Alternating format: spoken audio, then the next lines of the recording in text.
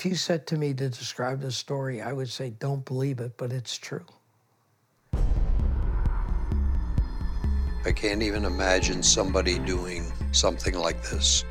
It's also the perfect crime, because sometimes the thing that's blatant right in front of your face is the thing you don't expect.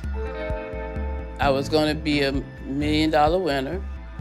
I was game for something exhilarating.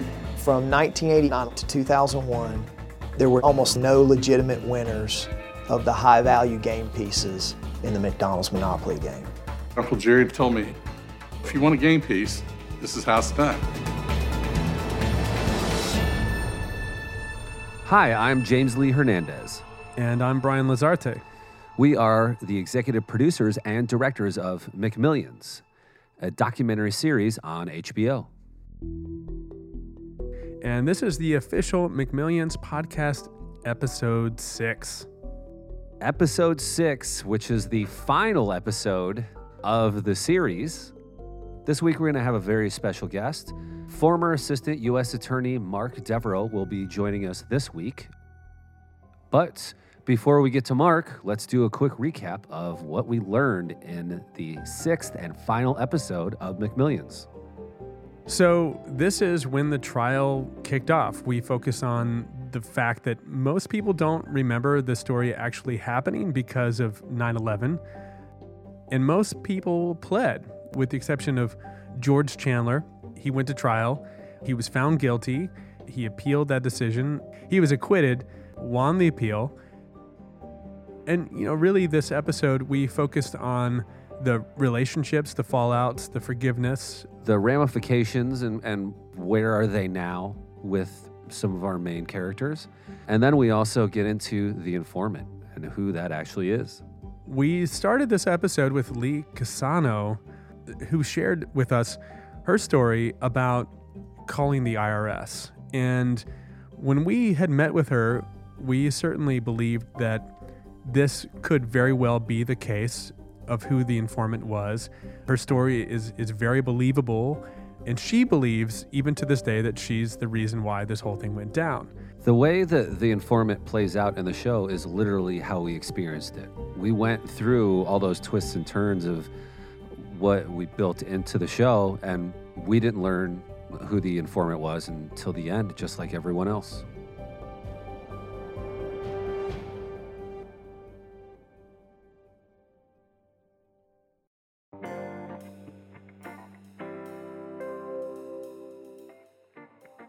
Because this particular episode deals very much with the trial and the legal aspects, we wanted to have Mark Devereaux, and we felt that he could shed a little bit more light on the actual trial.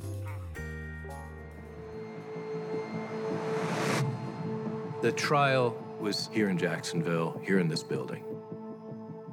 It lasted 3 weeks, and it was almost like a couple trials within a trial, because once we have the overall scheme, then I had to place evidence just upon each of the defendants. You have those grand hopes of being $1 million winner.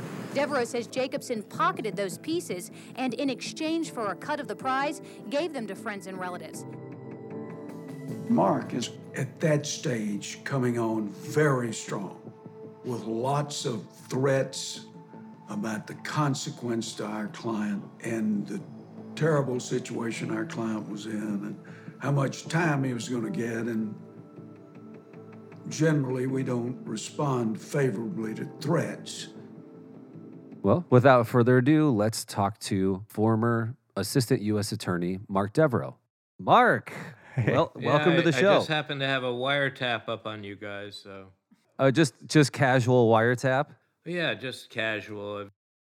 Your background is in military law initially as a JAG attorney, and there was a TV show back in the 90s, JAG, which I don't know if that was actually... they made that after me, you know that. Right, we have to ask you about that. But and for those who don't know what a JAG attorney is, if you remember that movie, Few Good Men, also, you get... Tom Cruise, Tom, I had to give Tom a lot of advice on exactly how to carry himself. Wait, for real? Like you talk, okay. But it sounds good, doesn't it? Burned. Well, I knew that the TV show JAG was based on you, and we wanted to find out legitimately, is that the case? Like, is that true?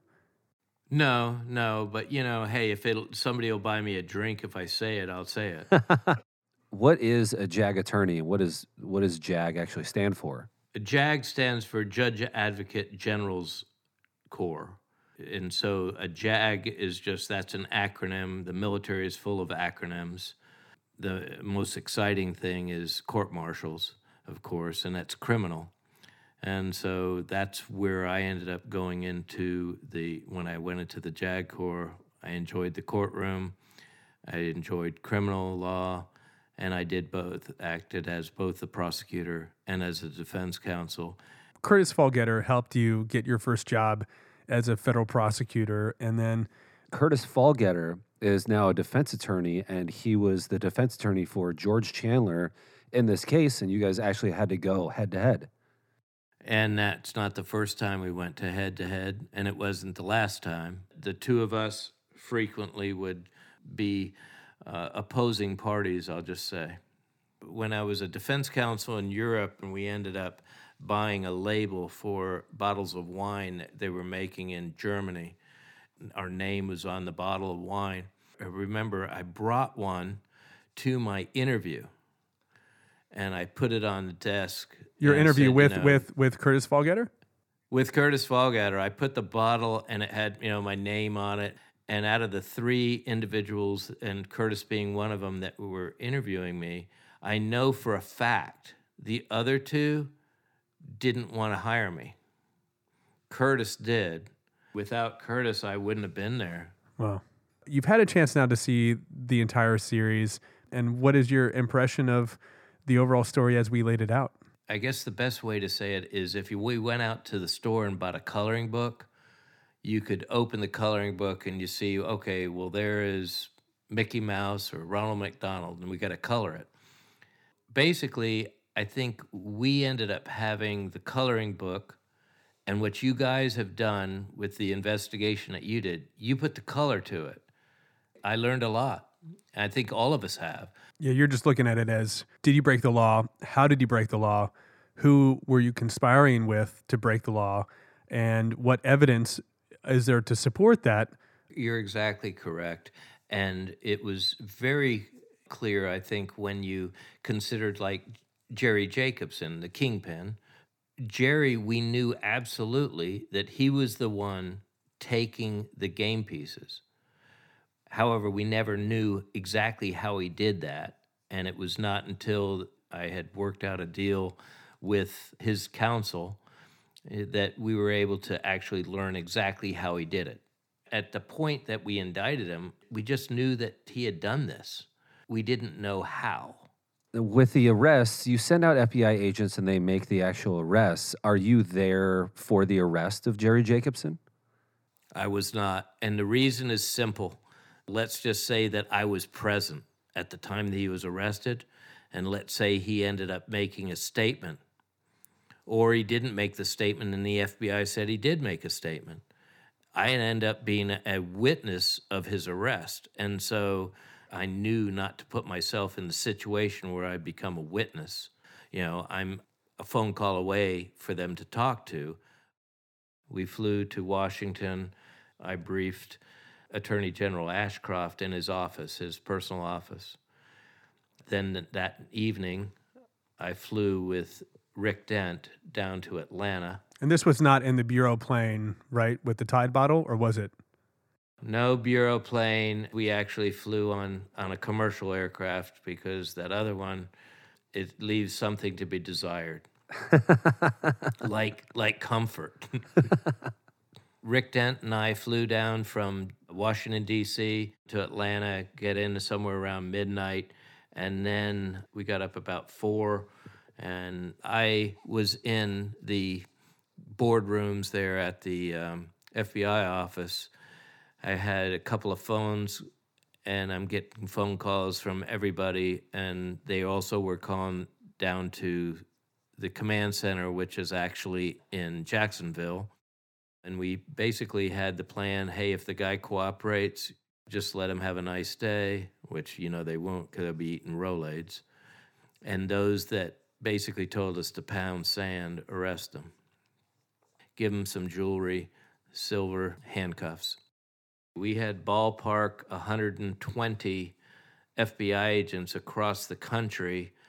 We had 8 people that we were going to arrest, and of course, you know, Doogie Howser Matthews, he wanted to be number 1, and he was number last, i.e. 8. Now, have you ever had a case where you had this many defendants? There was 53 people who were ultimately indicted. That's absolutely the largest number for me. In one case, yes. I've had several where you get into double digits, but it's usually very few over 10. You like to prosecute people in ties? I like to prosecute people in ties because a person that generally wears a tie is in a situation where the only reason they're committing the crime that they are is greed, that green monster. And that green monster has made so many people for so many years, decades, actually ruin so many lives. In this case, you know, we knew from the beginning, even if we have this fraud, McDonald's is still going to stand. And I remember telling Attorney General John Ashcroft at the end of my presentation to him, tomorrow's a good day, but it's also going to be a bad day. And I remember him asking me, why a bad day? And I said, because I already knew that McDonald's was going to sever ties with Simon Marketing, and I knew what that meant. That meant Simon Marketing was going to die. There was really, honest to God, only one bad apple. And it didn't spoil a basket full of apples. He ended up causing so many people to lose their jobs and lose their life savings.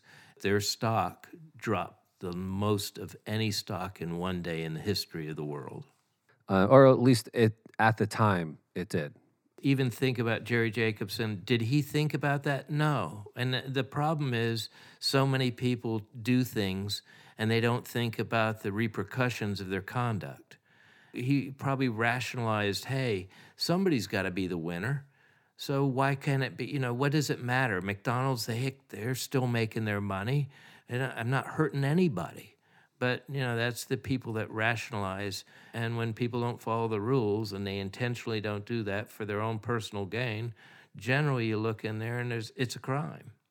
People think of this story as a victimless crime. And we really wanted to make sure that by the end of the whole series, people realize that there are great consequences for what might be a seemingly small act of telling a white lie. If Jacobson stood back just for a minute, he was the absolute head of security for Simon Marketing. And Simon Marketing is not just a small marketing firm. It was across the world, literally across the world.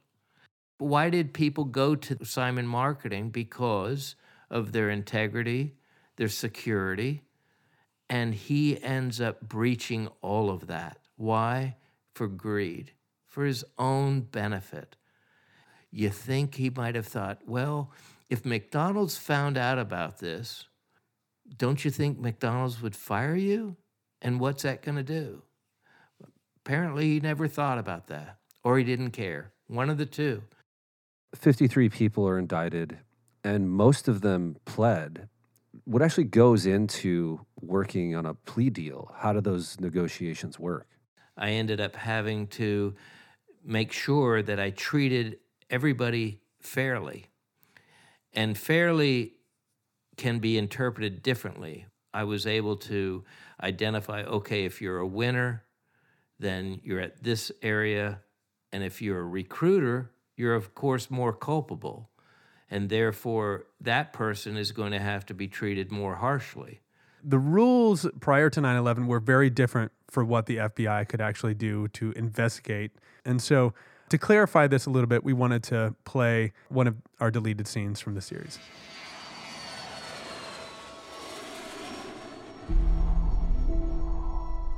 When I first got to the office, I was assigned to the terrorism squad before 9/11. We had 3 of the 4 pilots of the 9/11 flights in Jacksonville at one point or another. But it was long before this case happened. So it wasn't like we were actively investigating. That was not a priority at the time. So, I mean, it's not like we got pulled away from those investigations. We didn't have those investigations. It would have been difficult to put the pieces together. And when you go back and look at it, it's easy in hindsight to look at all the pieces. But under the rules we were working on at the time, it was very difficult to work terrorism cases because there wasn't a lot we could do before 9/11. You know, as a counterterrorism agent, I've been dealing with it my whole career.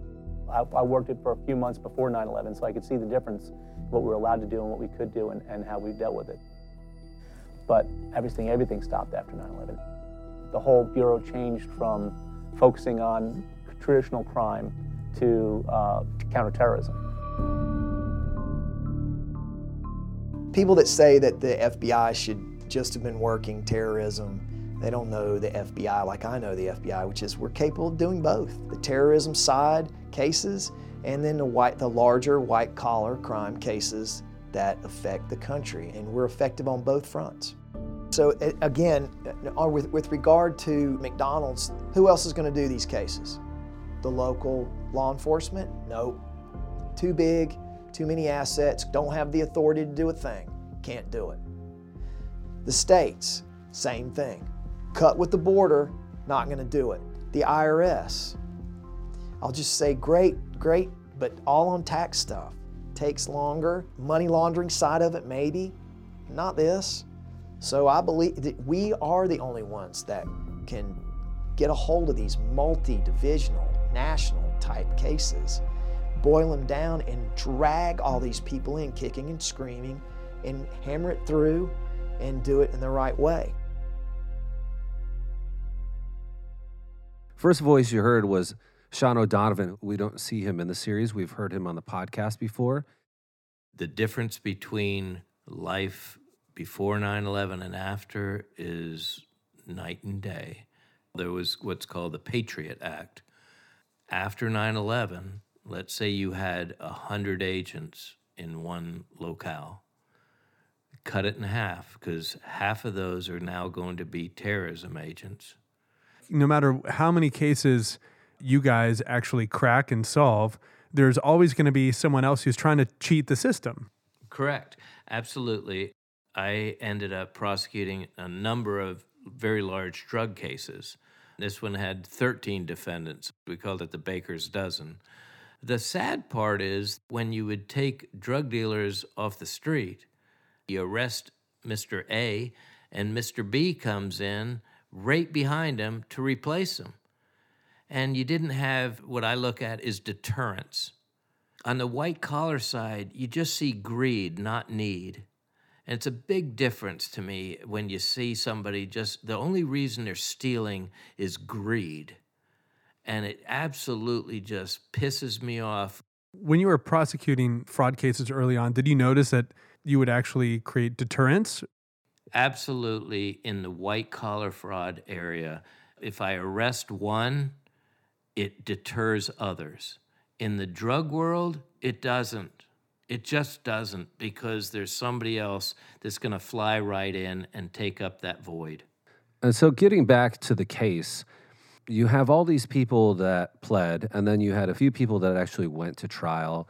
Basically, the lead attorney for the defense side is your former boss at a certain point, Curtis Fallgetter. What is it like going against a former colleague like that? There were many times, both in the military, fight all day in the courtroom, and then I would go to dinner with the prosecutor. And, really? And there's one that most everybody knows, a friend of mine, Lindsey Graham, a senator now. We spent my 30th birthday together. Both of us were in Germany doing a trial that was several weeks long. But then with Curtis, I had a job to do and he had a job to do.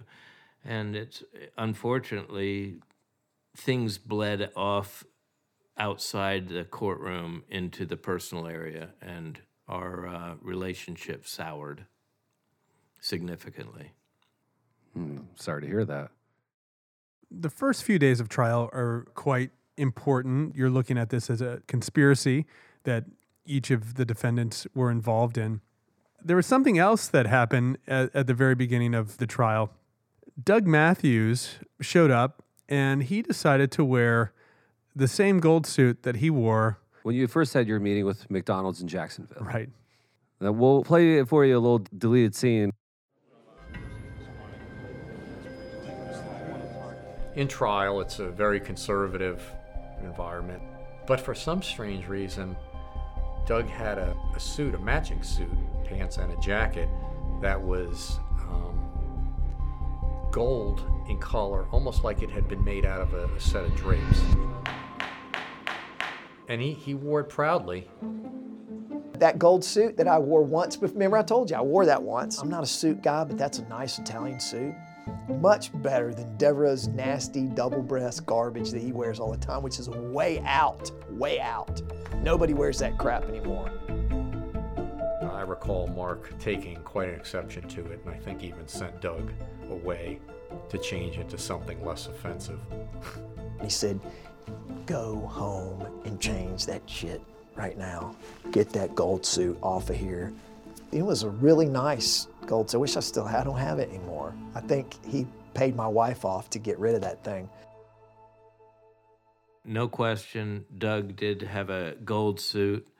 And for him to chastise me for wearing double-breasted, I have to say, double-breasted is still in. It has been for over 100 years, and it still makes a statement. But you got to have the right physique, and he just didn't have it, I mean, he's sort of like a pencil, and I'm like a V.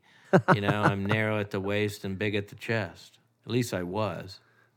Well, yeah, he's an accountant, so he doesn't probably get out much. Yeah, that's it. He's a pencil. Doug Matthews actually showed back up wearing a purple eggplant shirt. Oh, he did. He had that too. I mean, and then he's given me a hard time. He had some guy that I remember he used to get them from North Carolina, where he's from. He's from North Carolina, and he had some special guy, and they'd mail him his suits. He used to get them in the mail, and he claims he didn't like, oh, no, he's a clothes whore. So he says now, basically, all he wears is what you wear, which is black and white and boring. And he was like, so obviously, it had an effect on me. Well, see, I didn't need the clothes to make me stand out. See, I've got a personality, and he doesn't, except he does like to laugh. At his own jokes. Correct, at his own jokes, and whatever he thinks is funny. Now, you might have a few people who disagree with you because there are some Doug Matthews lovers out there. Did you pay his wife off to get rid of that suit? I think she did it on her own because she's got a lot of sense. So, speaking of fashion, when can we see the mustache again? The big one? Yes. Well, I guess it's if it comes back in style, but I have to say, I look at some old pictures, and I don't know why, but I start thinking, ding, ding, wow, wow, wow, wow. It looks like a little bit of like a porn mustache. But I guess that was the 80s. Hey. So the actor who we had play you in those reenactments, we actually were so surprised by how much he looked like you back in the day. He grew out that mustache, by the way. Yeah, he told me it was the first time, I guess, he was ever allowed to have one. Yeah, yes. He was very excited about it. Yeah, he said, I've always wanted to grow my mustache out, but I never could. Well, he just wanted to look like me. I mean, who wouldn't? It's true.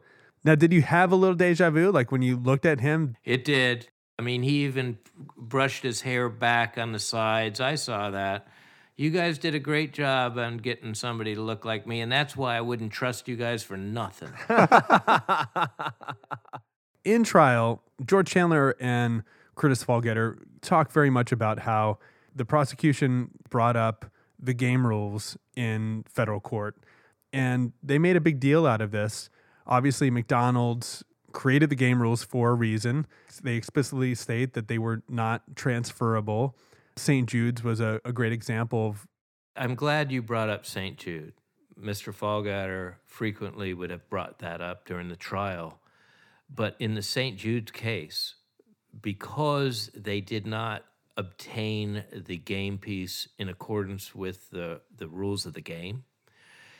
They're thinking they have somebody that has sent them a game piece and trying to give them $1 million. And then all of a sudden McDonald's is going to say, sorry, you didn't win it right. Well, they were in a terrible situation. So what they ended up doing was McDonald's said, we're not giving you the $1 million prize, but we're going to donate $1 million to St. Jude's. And so they received it as a donation, not as a prize. The defense contends that these are just McDonald's game rules and they shouldn't be talked about in federal court. It's more of a civil matter. Your viewpoint on it was that this is part of a larger conspiracy. We all know what a lie is. It's not telling the truth. And we know what stealing is taking something that doesn't belong to you. Well, I come from that world where honesty and your integrity is everything. And then you look at what's called the mail fraud statute. The mail fraud statute states, in essence, he or she who devises a scheme or artifice to defraud, to obtain money or property. So, in this case, a scheme to defraud. A scheme is a plan. That's what a scheme is. So we have a plan to deprive someone else of their money or property. There were people that received twin Corvettes. There were like matching Camaros. There was the Dodge Viper. There were Sea-Doos and these types of things. I remember a jet boat. We took the jet boat. When you end up having a plan to trick somebody out of their property, that is the scheme. And then you use the United States mail in furtherance of the scheme. There's no question. Like Miss Brown went up to South Carolina, and she went in and acted like she had obtained the game piece off of one of their fry boxes or the drink cup, and she gave it to the manager. She stays around. They came out and they jump up and down. Yay, I win. Would McDonald's have come with the big check, have said, you're a winner, if they said the following on that document that they signed to be true? If they said, oh, I got this game piece from Mr. Colombo, and he told me to come in here and act like I got it off this drink cup and jump up and down like a clown, would McDonald's have given them the time of day? No. So they knew they had to do what? They had to trick McDonald's into giving them the winning proceeds. I never said that it was a crime to violate game rules. I said it's a crime to trick somebody into releasing money that they otherwise wouldn't release unless you had given that story, which was false. Meaning it's not just false, it's called a lie. They say, I am a winner. You're not a winner, you're a liar.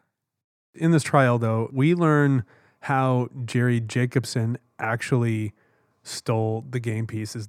During the trial, I asked the indulgence of the judge to allow me to put a chair in front of the jury box. That became the throne.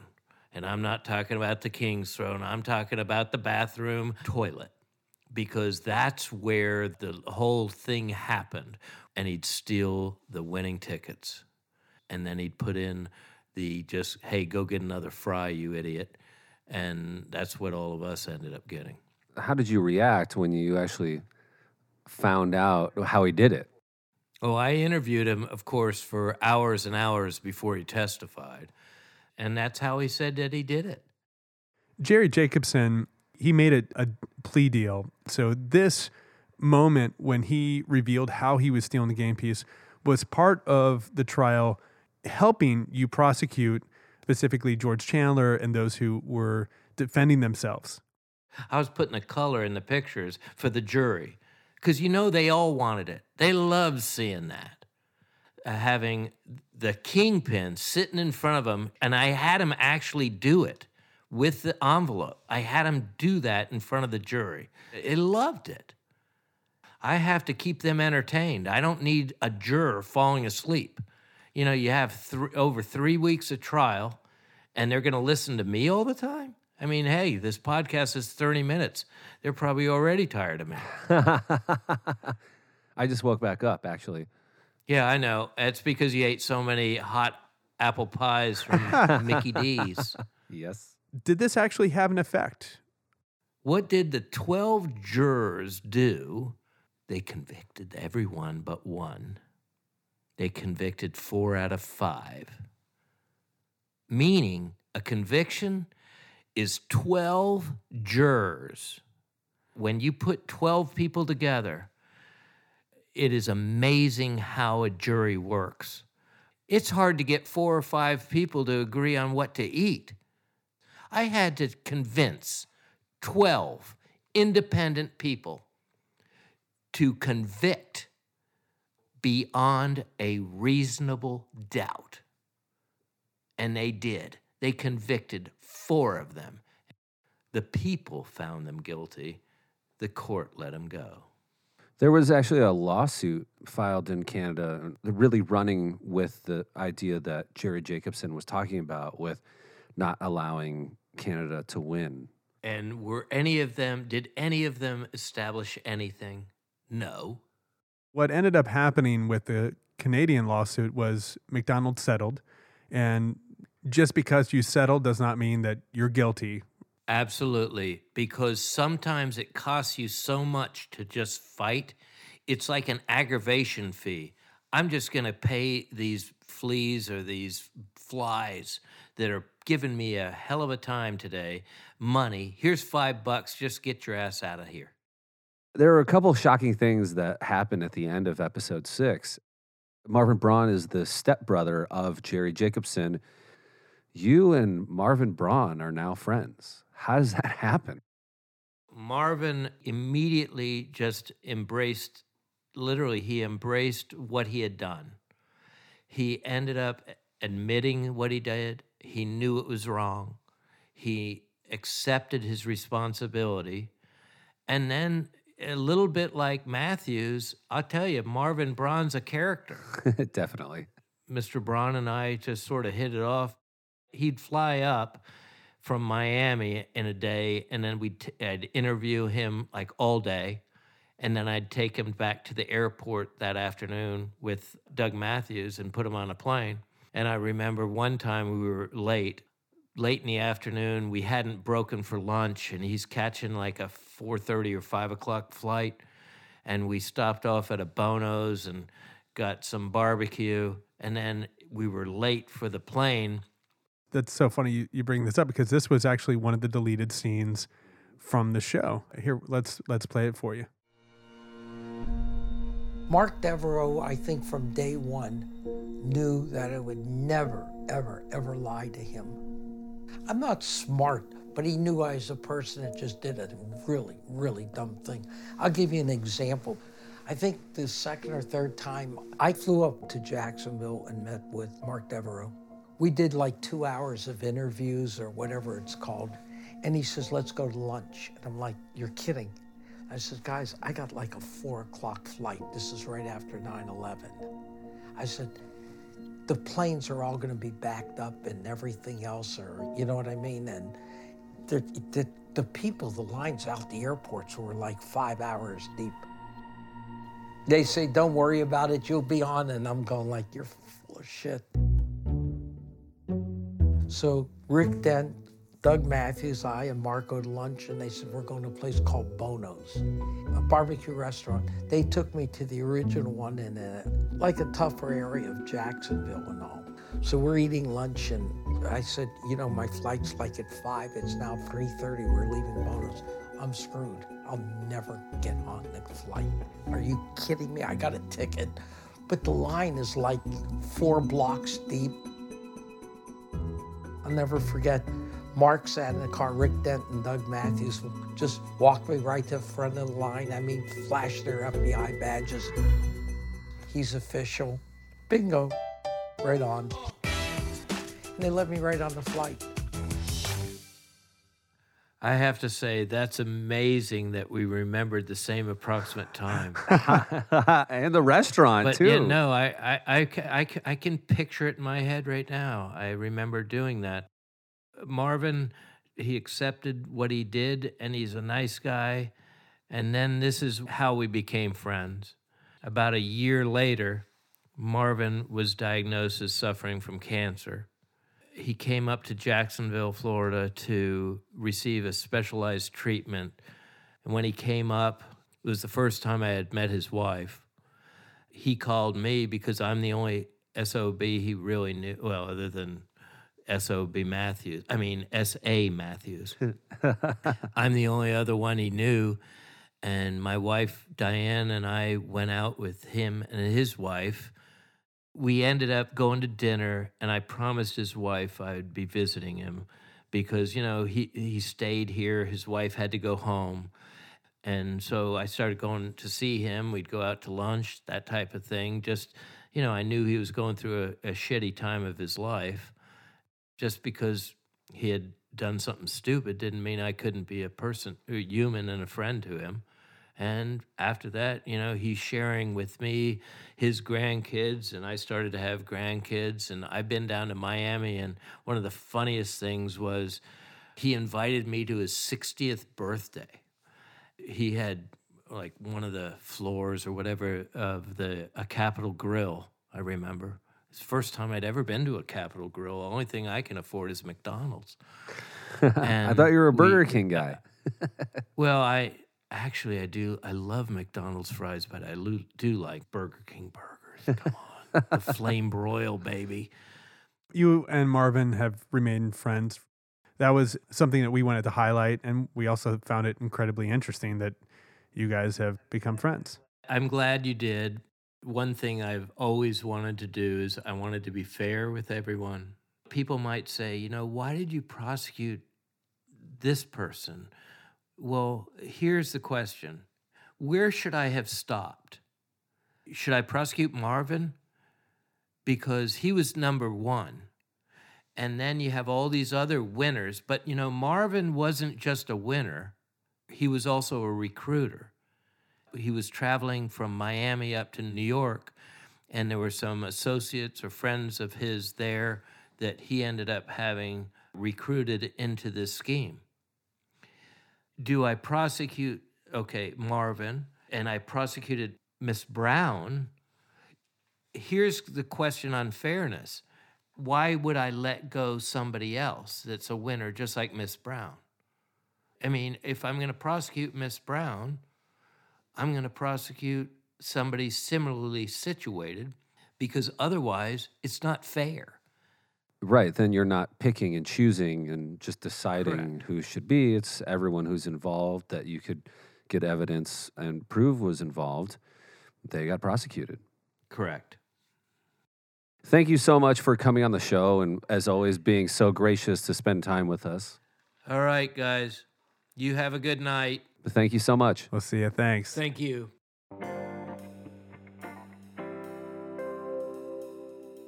So we only have time for a few of our listener questions. Our first one comes from Jeff from Chicago. How imperative was it for the winning pieces to be found at the right location, right time?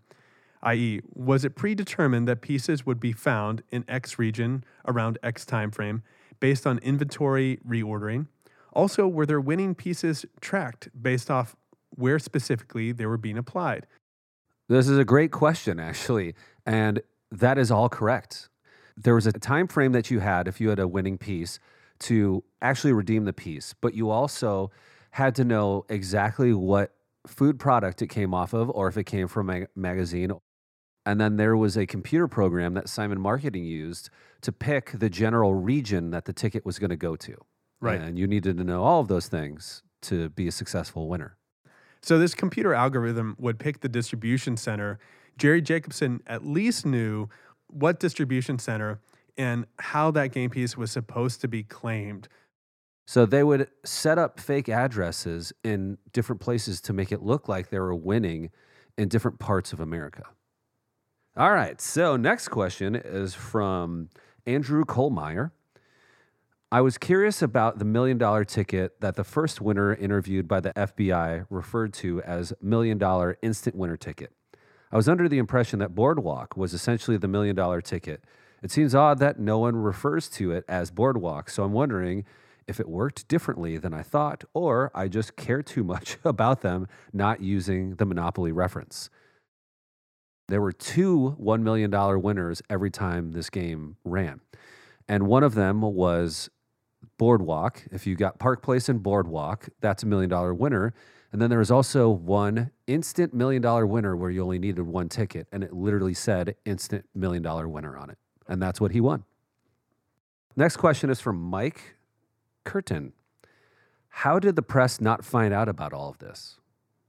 Every single one of these winners who came forward, who did these commercials holding the big check that weren't part of the FBI, in McDonald's eyes, they were legitimate winners. And you can look back in hindsight and see how the pieces connect, but it didn't seem like there was any connection at the time. A question from Darren Klein. Did the recipients of the prizes have to return the money, including St. Jude's Hospital? ? Yes. So anyone who is indicted has to pay restitution. In fact, they're still paying restitution to this day. St. Jude's is unique. The game pieces were not transferable, and McDonald's decided to pay it as a donation. It was, in a way, excluded from the actual payouts. So St. Jude's did not have to return the $1 million. Our next question comes from Cynthia McAdam. Did anyone actually win the large prizes during this time?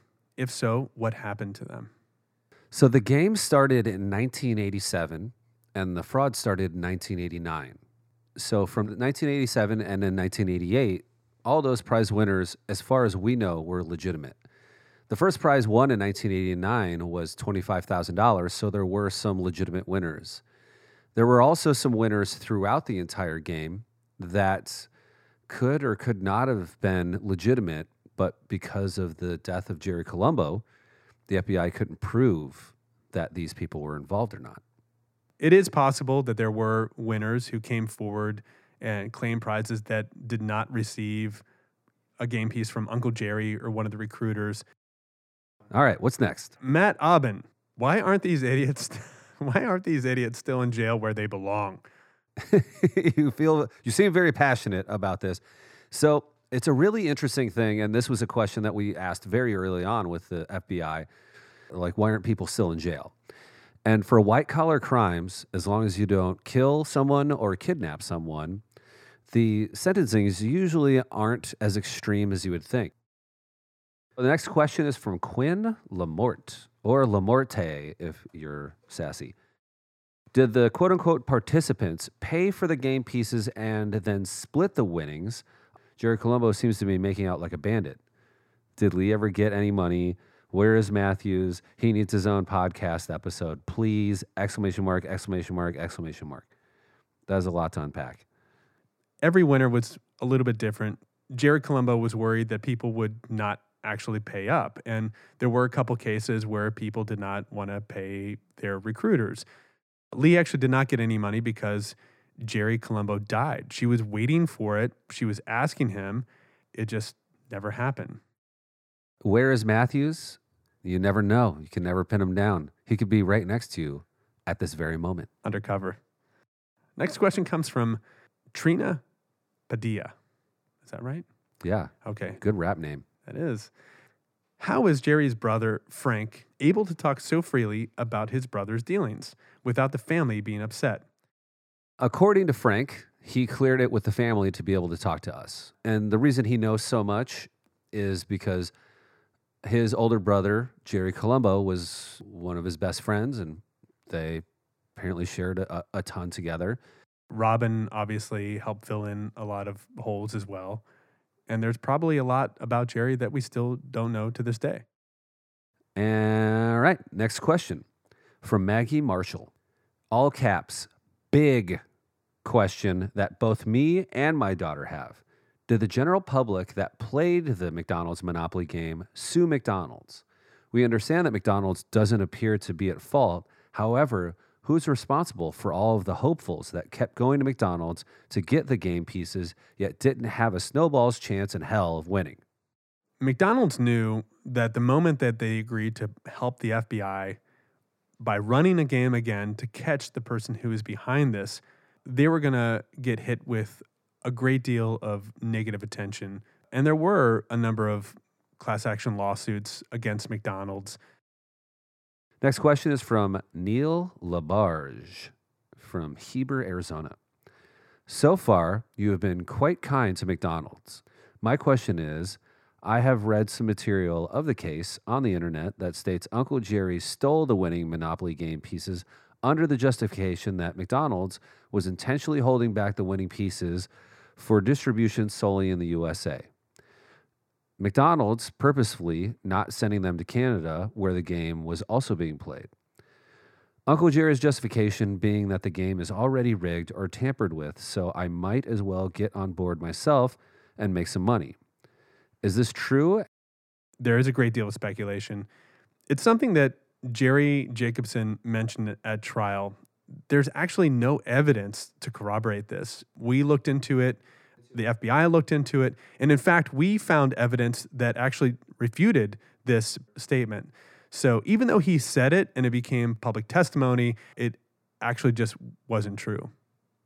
As far as Jerry being in the episodes, well, you've now seen all of them and see that he's not in it, but there might be some things in the future. We have had conversations with him. All right. Well, thank you for sending in all of those questions. We love answering them. That is it for episode 6 of the McMillions podcast. We're also going to have a bonus episode of the podcast that will be coming out very soon. Yeah. And the bonus episode will be a bit different. It's going to be hosted by Tom Segura, who's a very well-known comedian. He will be interviewing us. If you do have any further questions, though, please email us. And James, again, what is that email?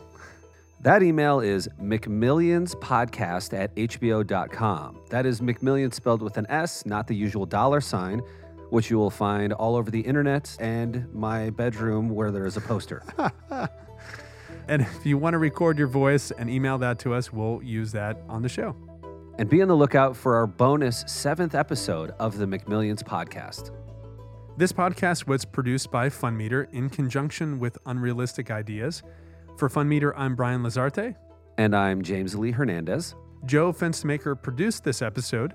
Our consulting producer is Barry Finkel from Pineapple Street Studios. JP Hesser mixed this episode. And the music heard here comes from our actual series and was composed by Pinar Toprak. Unrealistic Ideas is Mark Wahlberg, Stephen Levinson, and Archie Gibbs. And of course, none of this would be possible without the wonderful people over at HBO. You can find the McMillions podcast on Apple Podcasts, Spotify, YouTube, the HBO Go, and Now apps, or wherever you get podcasts. Thank you all again so much for listening.